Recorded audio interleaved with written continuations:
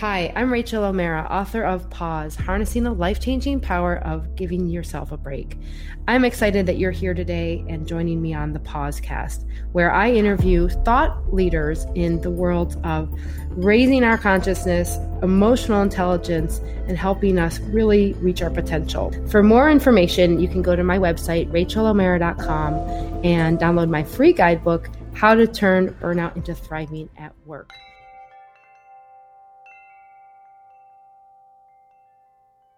Welcome, everyone, and thank you for joining today on the Pausecast. I'm your host, Rachel O'Mara, and today I am so honored to have Dr. Richie Davidson joining us today from the University of Madison, of Wisconsin-Madison, and the founder and director of the Center for Healthy Minds. Hi, Dr. Richard Davidson. How are you today? I'm good, Rachel. Thank you so much for having me. Yeah, thank you so much for being with us today. And if you are not familiar with Richie's work, let me read a little bit of updates and background so that you can just have a little context here and what we're going to get into today and the neuroscience and fascinating studies and work that Dr. Davidson is in. Richie, you and I met a couple of years ago when you came to Google for your Altered Traits talk, so it's been great to talk to you now. Dr. Davidson is best known for his groundbreaking work studying emotion and the brain. You've also been a fan and confidant and friend of Dalai Lama, and I know he's influenced your work a lot. You also were the founder, like I mentioned, for the Center of Healthy Minds. So I want to get into that as well. I know you're working on a lot of good stuff there regarding well-being and how the brain is affected with things like being more with attention training and mindfulness. You can definitely talk more about that. I'm super excited to learn more about that. And you've been on great international stages like the World Economic Forum, and you serve on the Global Council of Mental Health. You're even, I didn't know this, the 100 most influential people in the world in 2006 by Time Magazine. It's pretty incredible. So I mentioned Altered Traits. That's your most recent work. I know you co-authored that with Dr. Dan Goleman. What I wanted to invite you to do is to kick us off on a guided pause in whatever way that works for you. Certainly happy to do that. For this guided pause for listeners, please find a comfortable, upright position where you can be grounded, feel your feet on the floor ideally, and rest with an upright spine, not too loose, not too tight, and gently close your eyes and simply bring awareness into your body. Notice whatever may be arising, whether it's pleasant or unpleasant or neutral.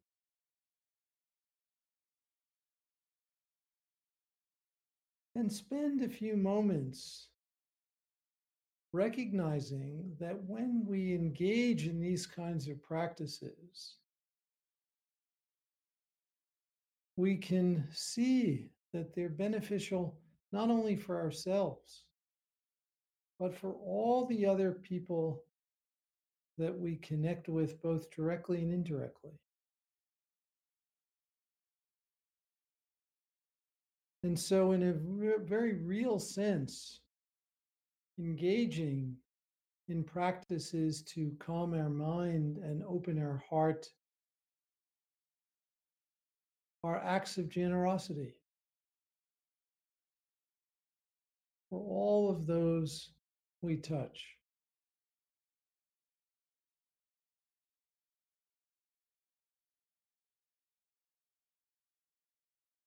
And let's spend a few moments now bringing into our mind and our heart one or two people that are important to us in our daily life. It may be our spouse, it may be our children, it may be our coworkers, it may be a caregiver, whoever it might be. But bring into our mind and our heart someone who has been helpful and beneficial,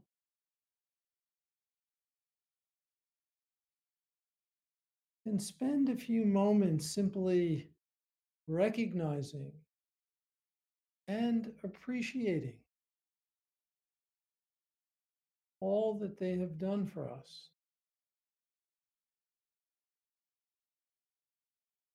and recognizing that our lives are so entwined and interconnected with those of others.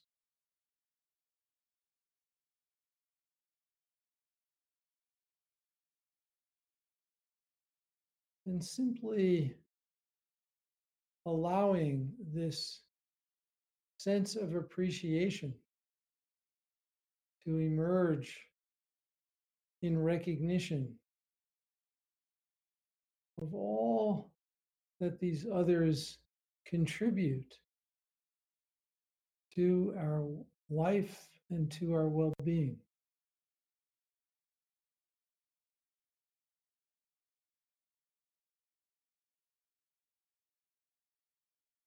And sending wishes of happiness and well being to these people in return,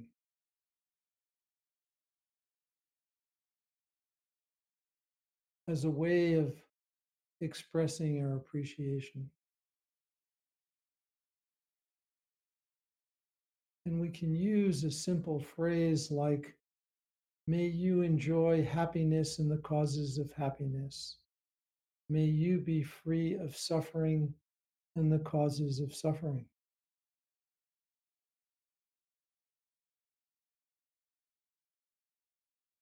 And then we can simply rest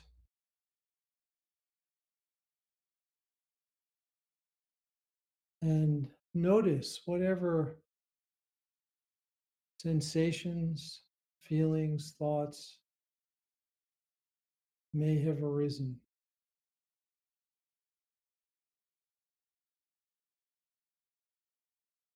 And we can open our eyes now and come back to the podcast.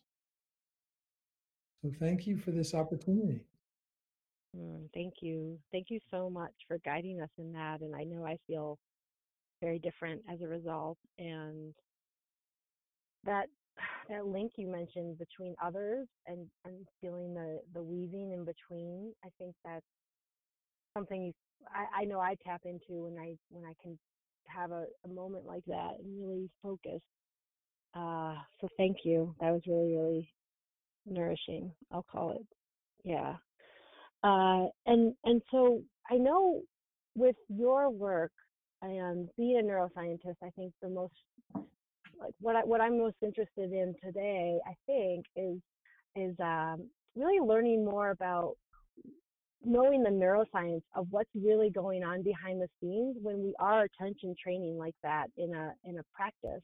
And I know that's been a lot of focus of your work, where really studying the brain and understanding those differences that can be seen on a for example an MRI scan, right, where there are changes in what you see. And can you just share a little bit about what it is that you are doing in that field, because it's so new.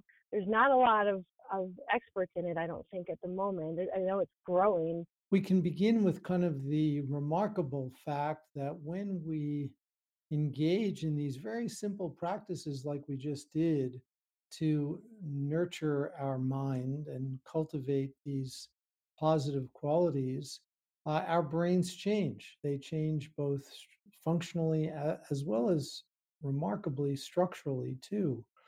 Um, and this is something that's now been observed many, many times.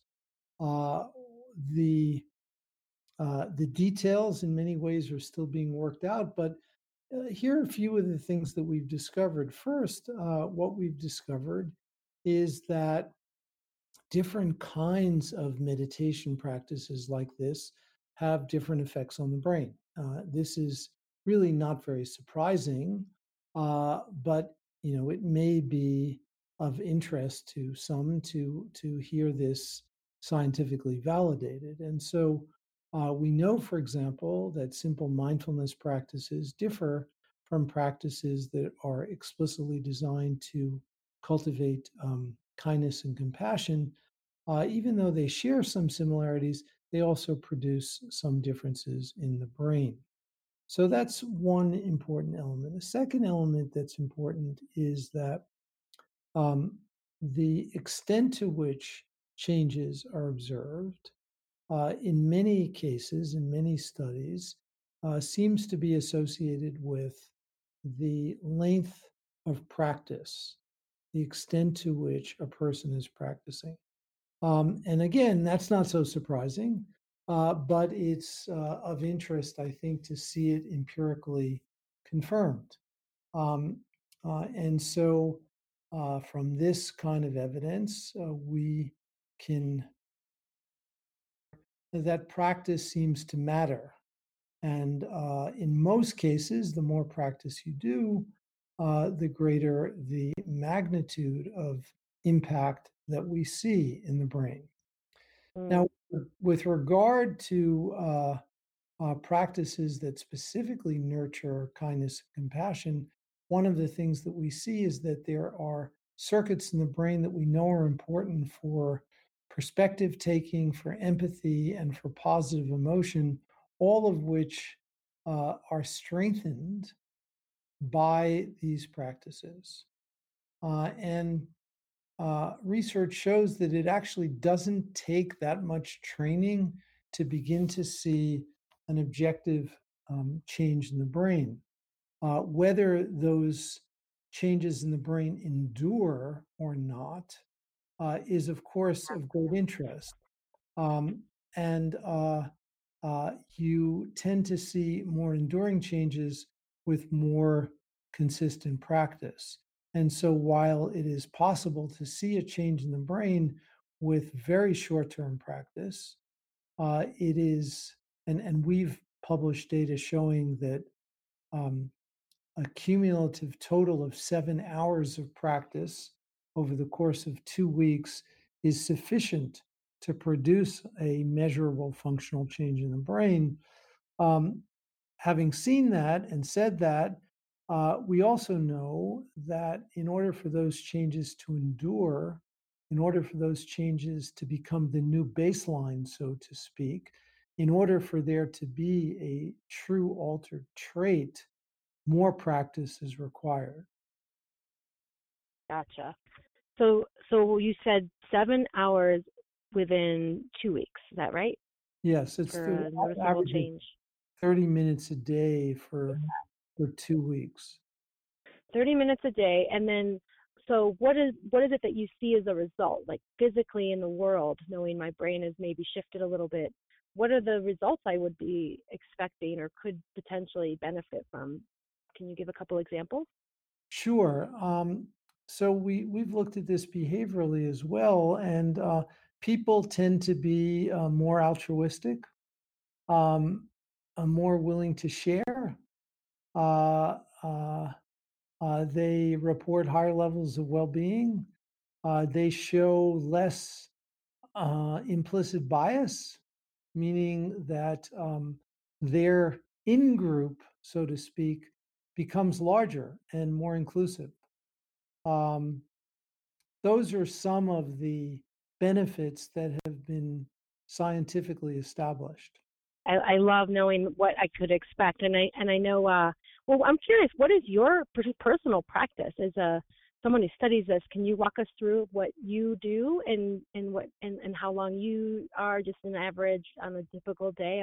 I'd love to see what that looks like too. I've been at this for a long time. Yeah, you're on the far end of the continuum there. Yep, I've totally. been practicing for more than 40 years. My first meditation retreat was in 1974. And so I've been practicing pretty much ever since. And I practice every day. And my typical practice on a typical workday is, I would say, around 45 minutes. And I do a number of different kinds of practices that come from the Tibetan Buddhist tradition that Hmm. include awareness practices, compassion practices, and uh, other similar kinds of Yeah. things.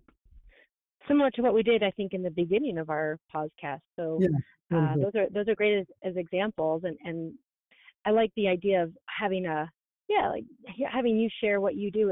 It's possible we can all get there if we really wanted to practice, even if you're starting right now. I would say, Well, and one of the knowing you're things on that, yeah. Yeah, one of the things that I often say is that when human beings first evolved on this planet, none of us were brushing our teeth. And yet, virtually Hmm. every human being on the planet brushes their teeth now. And this is a learned behavior, it's not part of our genome. And we do this because we recognize that it is important for our personal physical hygiene. We believe that our minds may even be more important than our teeth. And if we nurtured our minds for even as short a time as we brush our teeth every day, my conviction is that this world would be a very different place. Oh yeah. I like, yeah, I like that. That's a great analogy in terms of the teeth care. And actually, I know in my book Pause, there's a I call it mental flossing. So it's funny you say that because Yeah. it is. I feel like it's like you're getting in the grooves of the skunk, and you're getting conscious and learning more about what's happening for you and that awareness level. Another question I have. So let's say if I were like maybe I just don't like to meditate, and I've tried it and it's challenging, and there's so many. I know I've been in that space myself before I really just sat down and tried it. But are there other ways to cultivate this if I don't have a meditation practice? Let's say I want to just be really I'm committed and dedicated towards changing my brain, but maybe that's just not for me in terms of a sitting practice. What would you recommend, or are there things to do that can keep us in that forward momentum in terms of changing our brains in the same way? What do you Yeah, think? that's a really great and important question, Rachel. Deeply pondering over the last Hmm. several years. Uh, One of the things that we believe is possible is that one can engage in these practices while you're engaged in other activities of daily living that are not sitting. So you don't have to do these as formal practices. You can do this while you're commuting, while you're on a bus. You can do this as you're walking. You can do this when you're doing physical exercise. You can do this when you're washing dishes, cleaning your house, standing in a line. There are so many opportunities in everyday life during which we are not engaged in cognitively demanding other activities where we can practice this sort of thing. And so we don't know from a hard nosed scientific perspective at this point in time the extent to which these active practices may produce the same benefit as more formal meditation practices. But from everything we've been able to glean so far, I think that these active practices can really be very, very beneficial. And so we actually have developed we have an initiative in our center called the Healthy Minds Initiative that in part involves the development of an app to teach people some of the practices in four of the major pillars of well-being. And we uh, allow people who use this app to engage with it in many different ways. And it's possible to do all this training without ever meditating for even 1 minute. Mm, Um, that's uh, exciting. it's possible to do this as you're engaged in other activities of daily living. And so we strongly believe it's possible. And we have the aspiration to collect scientific data on it as we roll this out.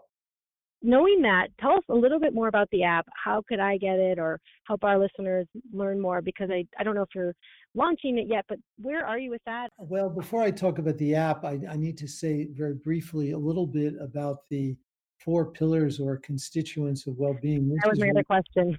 Yeah, go the ahead. framework from which this is built. So the four pillars of well-being are these. The first is awareness, and that would include mindfulness. It also includes the essential component we call meta awareness, which is knowing what your mind is doing, the faculty of monitoring. Um, the second pillar is connection, and connection refers to those qualities that nurture positive social relationships, qualities like appreciation and kindness, having a positive outlook. The third pillar we call insight, and this is about self knowledge. It's insight into the narrative of ourselves. We all have this narrative that we carry around. And in um, uh, uh, one extreme end, there are people who have a very negative self narrative, who have a lot of negative self beliefs, and who actually hold these beliefs to be a true description of who they are. And of course, that is a prescription for depression. And so part of human flourishing is having a healthy relationship to this narrative and really understanding it for what it is at a deep experiential level. And what it is a constellation of thoughts. Um, and then finally, the last pillar of well being is purpose. And here, research has established that having a true north that extends beyond the self and involves uh, others um, uh, uh, uh, uh, or other objects is really something critical for well-being. And one of the key elements here is how our everyday behavior is aligned with our sense of purpose. So, to what extent is more and more of our daily activities part of our sense of purpose? Can you find a place in yourself where even something as seemingly menial as taking out the garbage is part of you, who you are? It's part of your sense of purpose. Um, Yeah.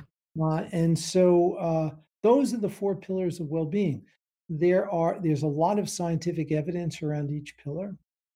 And there are specific practices which can be done either as formal meditation practices or as active practices while you're out and about in the world to nurture these pillars.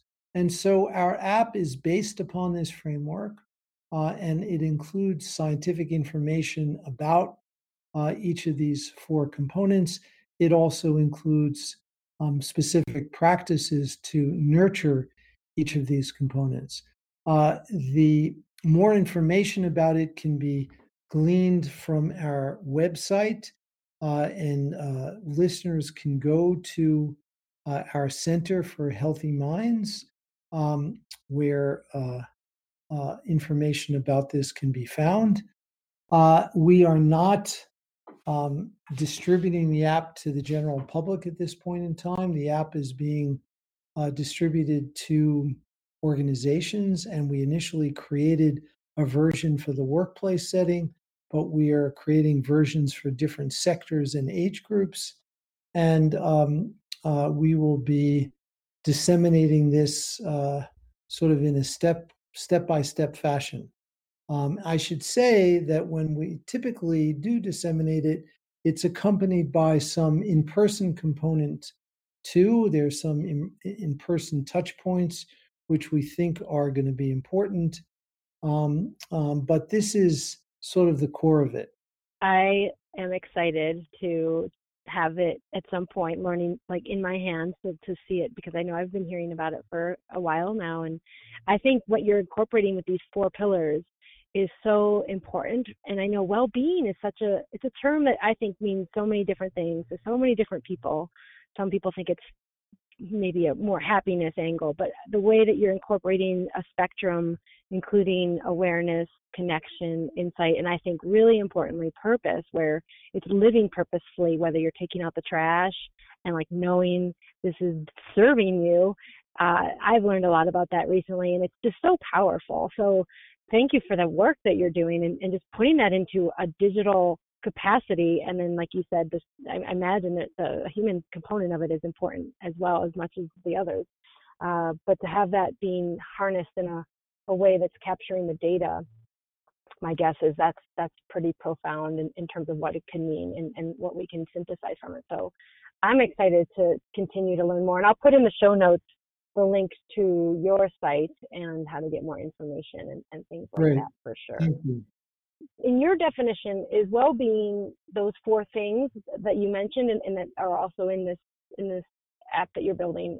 Well-being are these four components, and it's not necessarily happiness. I've seen the Right. Dalai Lama cry in response to a tragic event, and he was deeply sad, yet he maintains Mm-hmm. very high levels of well-being. So the idea that well-being is equated with happiness, I think, um, is not right. And I think there are many good examples Yeah. of times when we're not happy, but we still can have high levels of well-being. Yeah, I 100% agree. And you mentioned flourishing, which I think is really more of the heart of living a good life, and an extraordinary life. And I feel like that's what we're really gunning for, right? When we're wanting to feel purposeful, and have that well-being. And I think I'll speak for myself. I know, to me, happiness was really just equating it in my prior years. So it's really learning about being aware to the things that we all think of happiness, getting the house and the relationship we want, and all these real external things. And to your point, I think the well-being really is much deeper. And what I like to think about is like happiness is the byproduct of that, right? Like it happens when these other things happen, and it's there, and as well as the aliveness that can be cultivated, like you saw with the Dalai Lama crying, and tap into yourself so you can really Mhm. thrive and live purposefully. Yep. So yeah, that's beautiful in terms of what you're working on. What do you do for your own transformation? What can you tell us a little bit about what you potentially practice is? Is it the meditation, and is there other things, or Well, I'm yeah, curious. I attribute whatever little modest increments in my own evolution and flourishing to my meditation practice largely. And in addition to my daily practice, I typically do about a month of retreat every year. It's divided into a couple of segments, but I do at least 1 month of much more intensive retreat, physical exercise on a regular basis, which I think is helpful and important. And so, yeah, those are the key elements for me. Good to hear what everyone is doing out there. What are you most proud of in terms of your work, and what you've done in the world? What really warms my heart is when I hear people say that they've begun a regular practice because they've been moved by the work that we've done and the science suggesting the value of this. And to see a larger swath of the population engaging in these practices is really heartening. According to the latest data available in the United States, reliable survey data, almost 20% of the US population indicates that they use meditation at least once a week on a regular basis. And that's about 46 million people. And it didn't used to be that way.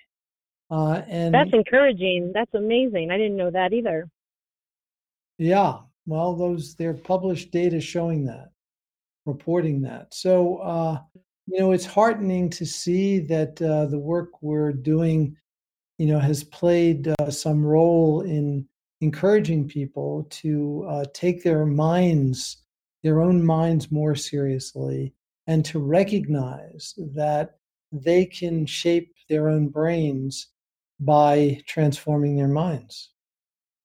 Yes, and I want to reiterate that point, that last point again. We can all reshape our brains. It's just a matter of what are you willing to be for yourself and dedicate towards a practice. And it can happen, when that does, it's remarkable. But we have to do it. Each of us has to take that, I'll call it personal responsibility. And it's almost a requirement in our human existence to transform, right? Like that's what I take away. And you're doing incredible work on the end of the scientific front to know this works, and to have that statistic be a reality where we're just going to continue to grow in terms of numbers, ideally, hopefully, with people who are being more aware that they can cultivate the mind that they want, no matter how they were born, no matter what their family world was like, no matter what their limiting beliefs are.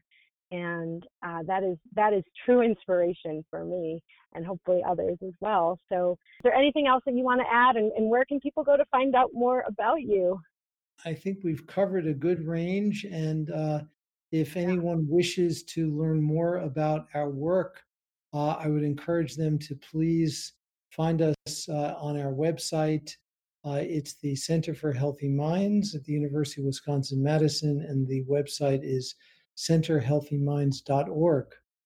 And I want to also just express my appreciation to you, Rachel, for all of your work and for bringing attention to so many of your followers to the importance of nurturing these qualities that we all have in ourselves, but that require cultivation. Mm. I can't say it any better than that. So thank you so much, Richie. It's an honor to have you on the program. I just want to express my gratitude on your powerful messages today and your great work in the world. Keep going. It's awesome. Thank you so much.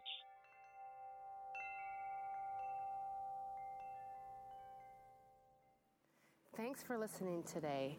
I'm Rachel O'Mara, the author of Pause, Harnessing the Life-Changing Power of Giving Yourself a Break.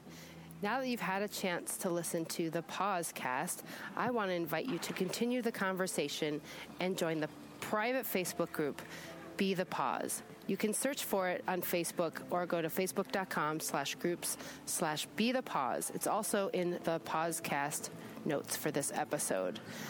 Also, if you are struggling with overwhelm or being stressed out at work and you're not really sure what to do next, I invite you to download the free guidebook for the 3 keys to turn overwhelm into thriving at work. This is on my website, rachelomera.com, and you can download it there today. See you soon.